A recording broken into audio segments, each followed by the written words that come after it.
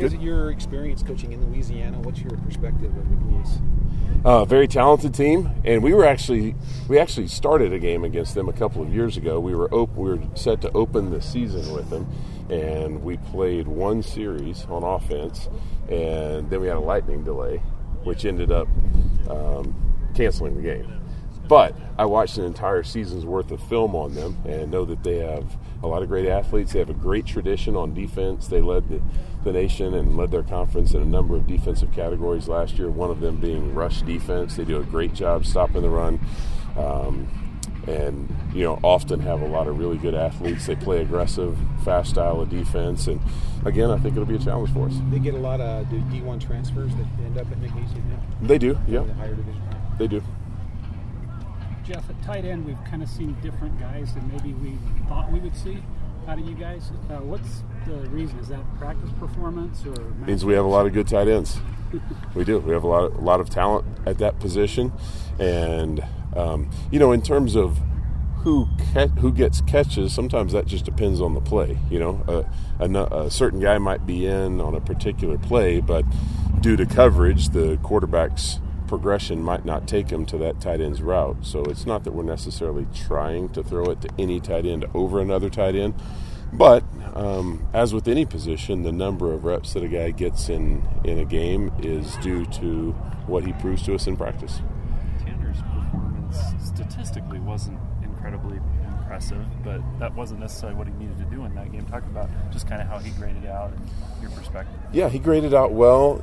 He did a number of things that a lot of people would never notice. In that particular game plan, we had a lot of shifts and motions, more so than we've had at any point this season thus far in a game.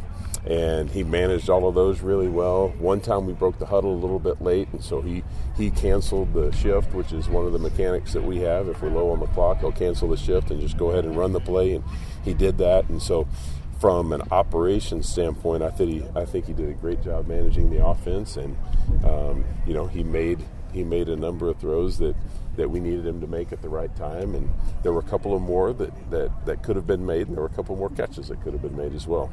Sale Aponga is not a guy a lot of people expected to see against Wisconsin. Can you speak about his progress and what he's done since making that switch? Yeah, so he's a guy that Coach Pugh and I have had our eyes on for a while, and always thought that he could be a really good offensive lineman. And so when we had the opportunity to move him over this fall, we were excited about that and immediately knew that he had great potential and knew that he would play. We just didn't know when it would be. But due to the work that he's done in practice, again, which is our proving ground, he earned the right to start this game and played great for a guy in that position at his age, first time playing offense on that stage. Really, really proud of what he did, and it'll probably be the worst game he ever plays because he'll only get better from here. Does that extend to the offensive line's performance as a whole, like how they performed? Do you feel like Sale Aponga was a microcosm of how they performed in that game? Yes and no. I mean, they each guy played a little bit differently, some better than others, but overall as a group, really, really pleased with their performance. You don't have that kind of day running the football without the offensive line doing their job. And it wasn't just them. We had receivers who did a great job blocking. We had tight ends who did a good job blocking. We had guys who were carrying out their fakes. We had giving it to Squally and a receiver carrying out a jet fake, giving it to a jet, and a running back carrying out his fake. So it was a team effort, but as I've said numerous times, they're the tip of the spear, and it all starts with them. Jeff, do you feel like the team, the offense in particular, learned the lesson between week 1 and week 2 about what needs to happen during the week to be prepared to play at an elite level, and they're implementing it this week because you're coming off a big win again? Yeah, I think so. So the second week after the Arizona game, we didn't have a terrible week of practice.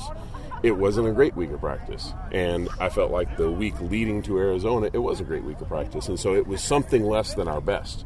It wasn't like guys were being lazy or dogging it, but it wasn't as focused as it could have been. And it showed in how we played. And then last week, right the opposite. Guys came out, played hard in practice, and showed that they were ready to play a game. And so what I've seen thus far this week I think that they have recognized the fact that you have to earn the right to play well on Saturday with what you do Tuesday through Friday. Do you like being the one now that has the target on the back? I mean, last week it was Wisconsin. Nobody had, you guys gave you much of a chance. But do you like being the team with the target now? I don't know that it really matters. We got to show up and play, and whether we have a target or not, I don't think it has any bearing on our performance. It's about us. The Bucky play, did that come from your brain or? No. So most of those, we call those specials. Most of those special type plays, trick plays, gadget plays, are copies from someone else. And that was one that actually A-Rod brought up to me, I think it was Monday of last week. And it was one that he had seen Boise State run before and he had some experience with. And he said, hey, I really think this will work. They're an aggressive quarters, cover 4 secondary, and felt like their safeties would play low. And we actually looked at Boise State running it on film, and I liked it, and I'm up for all that. So each week we discuss those things, what specials we want to run, what screens we want to run. And so anyway, that was his play, and we installed it and practiced it all week and had it ready to go. And I knew when we got in that part of the field that was going to be the call, and the players executed it. So we've seen Boise State, Stanford, LSU. Are there any other teams maybe that you've patterned after that we can expect to see? Or did I cover them all? Well, no, there are a lot of teams out there. We'll copy anything from anyone that we can. I think it was Harry Truman that said, I not only use all the brains I have, but all the brains I can borrow. There are a lot of good ideas out there, and most of them are not original. And so we coaches are known for being copycats. But you'll see somebody will run that play this coming Saturday in college football, I bet. Is it a situational thing to just know when those plays?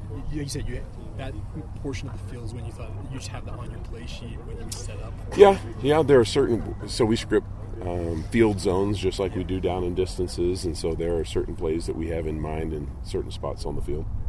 Last one for Coach. When you look at this week, some people call weeks like this trap games because they come off of, a really big game, easy to get up for at Wisconsin. What's kind of the key to avoiding the trap, I guess, in this week? Well, I actually talked to our players about that on Monday and actually used that phrase. I think it's better to address it than pretend like it's not there. And I said, number one, it starts with who you are, who we are as individuals. And if you're the right kind of person who plays this game the right way, then you show up to work every single day regardless of who the opponent is. Secondly, it's about the opponent that we're playing, and you should have respect for them because they do have a lot of good players. I went through the list of teams, FBS teams that they've played and either beaten or played very closely over the last 10 years, and showed them their statistics, and then when you watch on film, it validates, I think, what I'm saying. And so first, it's about us being the right kind of competitors. Secondly, it's about having respect for your opponent, and we certainly do.